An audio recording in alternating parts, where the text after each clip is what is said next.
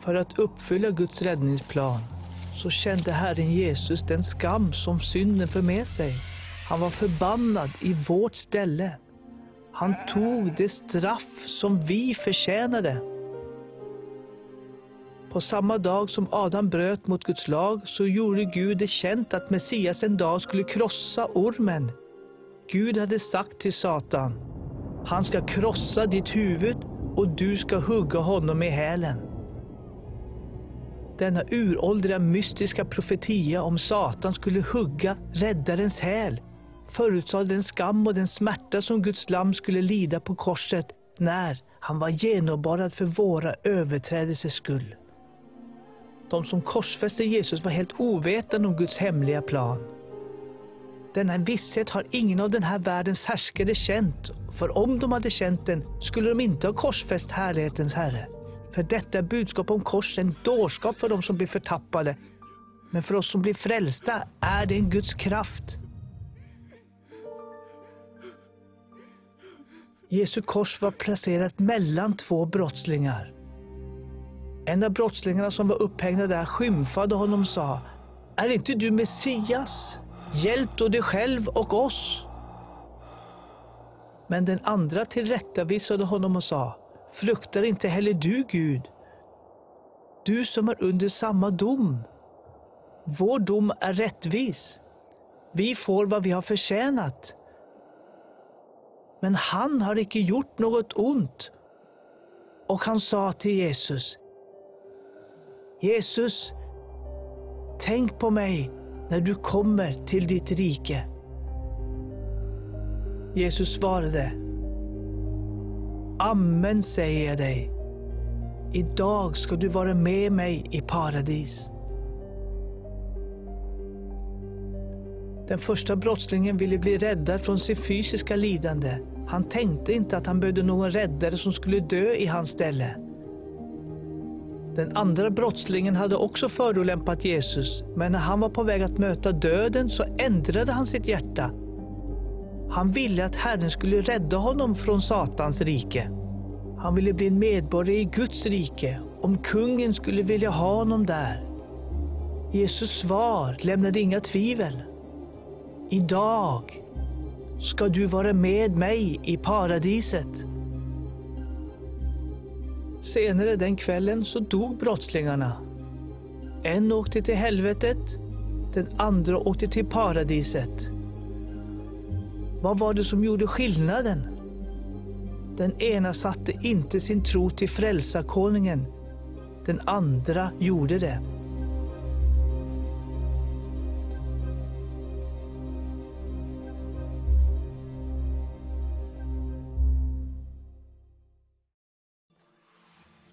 Det är mitt på dagen.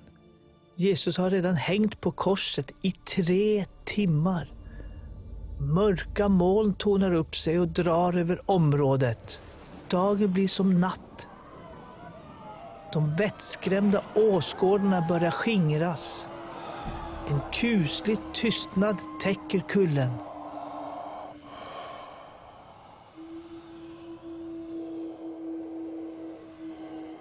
Tre timmar senare ropar Jesus ut: min Gud, min Gud, varför har du övergivit mig?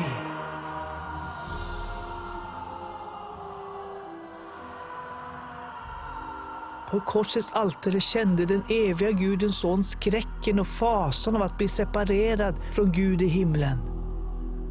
Under dessa timmar av mörker, gömt från människors ögon, så tog Gud alla våra synder och lade dem på hans heliga son. Jesus blev det slutgiltiga syndoffret. När hela världens förflutna, nuvarande och framtida synder hälldes över Jesus var Gud i himlen tvungen att se bort, eftersom hans ögon är förena för att se på det onda. I 3 långa timmar flammade Guds vrede över synden ned över hans eget brännoffer. Som ett lamm som offrat på ett altare hade Guds lamm blivit upphängt på korset mellan himlen och jorden, mellan Gud och människa. Den oändliga genomled vårt helvete i tiden så att vi inte skulle behöva genomlida det i evigheten. Sedan var det fullbordat. Jesus visste att han hade absorberat det straff som syndare förtjänar och att han hade uppfyllt profetiorna i Gamla testamentet och sa: det är fullbordat.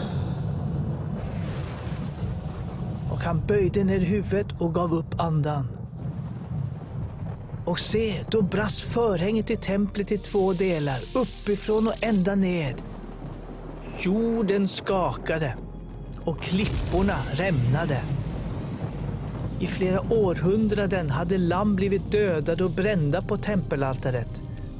När Jesus dog rev Gud det förhänge som gömde det speciella rum där blodet stänktes varje år för att täcka synder. Genom att riva sönder förhänget deklarerade Gud: det är fullbordat. Syndens skuld är betald till fullo. Mitt lamm har utgjutit sitt heliga blod för hela världens alla synder. Jag kommer inte längre att acceptera djurs blod för synder, men min älskade son är det slutgiltiga offret. För alla som tror på honom är himlens dörr öppen på vid gavel.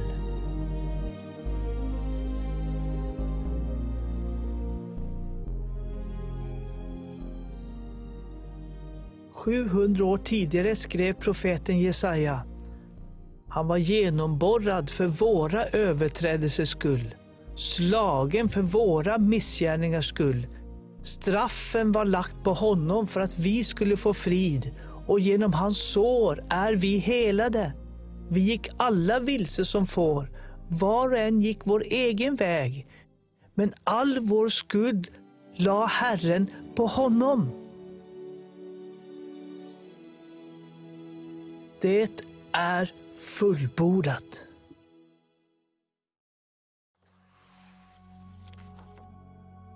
Jesus från Nasaret var död. Men för att försäkra sig helt om det stack en soldat ett spjut in i hans sida. Blod och vatten forsade ut. Lärjungarnas hopp hade också dött. De trodde att Jesus skulle krossat romarna och rest upp sitt kungarike här på jorden. Lärjungarna hade ännu inte förstått hans löften om att återuppstå på den 3:e dagen. De döda kropparna som blivit korsfästa brukades alltid slängas på soptippen utanför staden eller i en massgrav. Men inte Jesu kropp. 700 år tidigare hade profeten Jesaja skrivit: bland de ogudaktiga fick han en grav, men hos en rik var han i sin död. Gud hade planerat att hans son skulle begravas i en hedrande grav. När det hade blivit kväll kom en rik man från Arimatea som hette Josef och som hade blivit en Jesu lärjunge. Han gick till Pilatus och bad om att få Jesu kropp. Pilatus befallde då att han skulle få den. Innan Jesus hade dött hade Josef från Arimatea och hans vän Nikodemus varit hemliga efterföljare till Jesus, Messias. Men de var rädda för de religiösa ledarna. Men efter att de hade sett Jesus lida på korset så var de inte rädda längre. Så de tog Jesu kropp, tvättade den, lindade den i vitt, rent linne tillsammans med ungefär 35 kilo myrra, samma sorts dyrbara balsamering som magikerna hade givit till Jesusbarnet. Därefter lade de kroppen i Josefs egen nya grav. Efter att ha rullat en stor sten för ingången så gick de hem. Det var en kunglig begravning för en konung.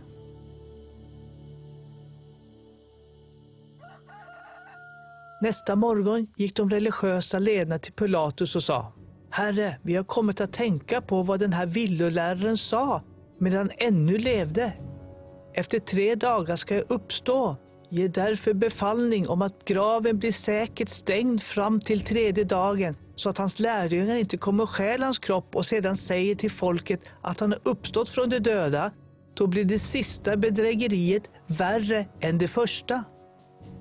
Pilatus sa till dem: här har ni vaktstyrkan. Gå och bevaka graven så gott ni kan. De gick och bevakade graven och förseglade stenen. De satte också ut vakten. Vad hände under tiden med Jesu kropp inne i graven? Ingenting.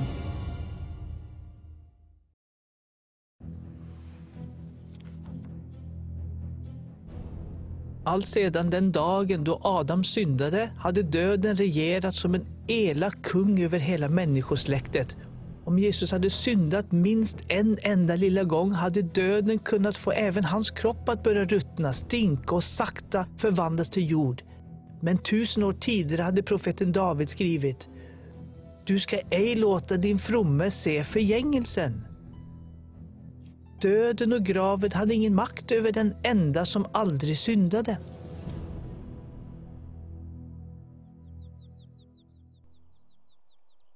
På den 3:e dagen efter att Jesus hade dödats och blivit begravd, en tidig söndagmorgon, gick flera kvinnor till graven för att visa sin respekt.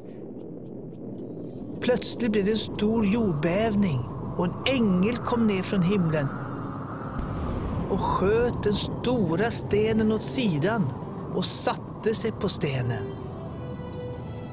Soldaterna svimmade, men ängeln sa till kvinnorna: Var inte förskräckta. Jag vet att ni söker Jesus, den korsfäste. Han är inte här. Han har uppstått så som han har sagt. Kom och se platsen där han låg och gå genast och säg till hans lärjungar att han har uppstått från de döda. De skyndade sig då bort från graven under fruktan och i stor glädje och sprang för att tala om det här för lärjungarna. Och se, Jesus kom emot dem och hälsade dem. Och de gick fram och fattade om hans fötter och så tillbad de honom. Under tiden hade soldaterna sprungit in i staden och berättat för de religiösa ledarna vad som hade hänt. Ledarna mutade dem med en stor summa pengar och sa till dem: Säg att hans lärjungar kom på natten och rövade bort honom medan vi sov. Men lögnerna kunde inte gömma sanningen. Graven var tom. Genom sin död betalade Jesus skulden för våra synder. Genom sin begravning steg Jesus ned i dödens och förgängelsens avgrund. Genom sin återuppståndelse vann Jesus över döden och säger nu: Var inte förskräckt. Jag är den första och den siste och den levande. Jag var död och se, jag lever i evigheternas evigheter och har nycklarna till döden och till helvetet. För alla som tror på dessa goda nyheter är döden enbart dörren som öppnar upp till närvaron av konungen som säger: Eftersom jag lever skall ni också leva.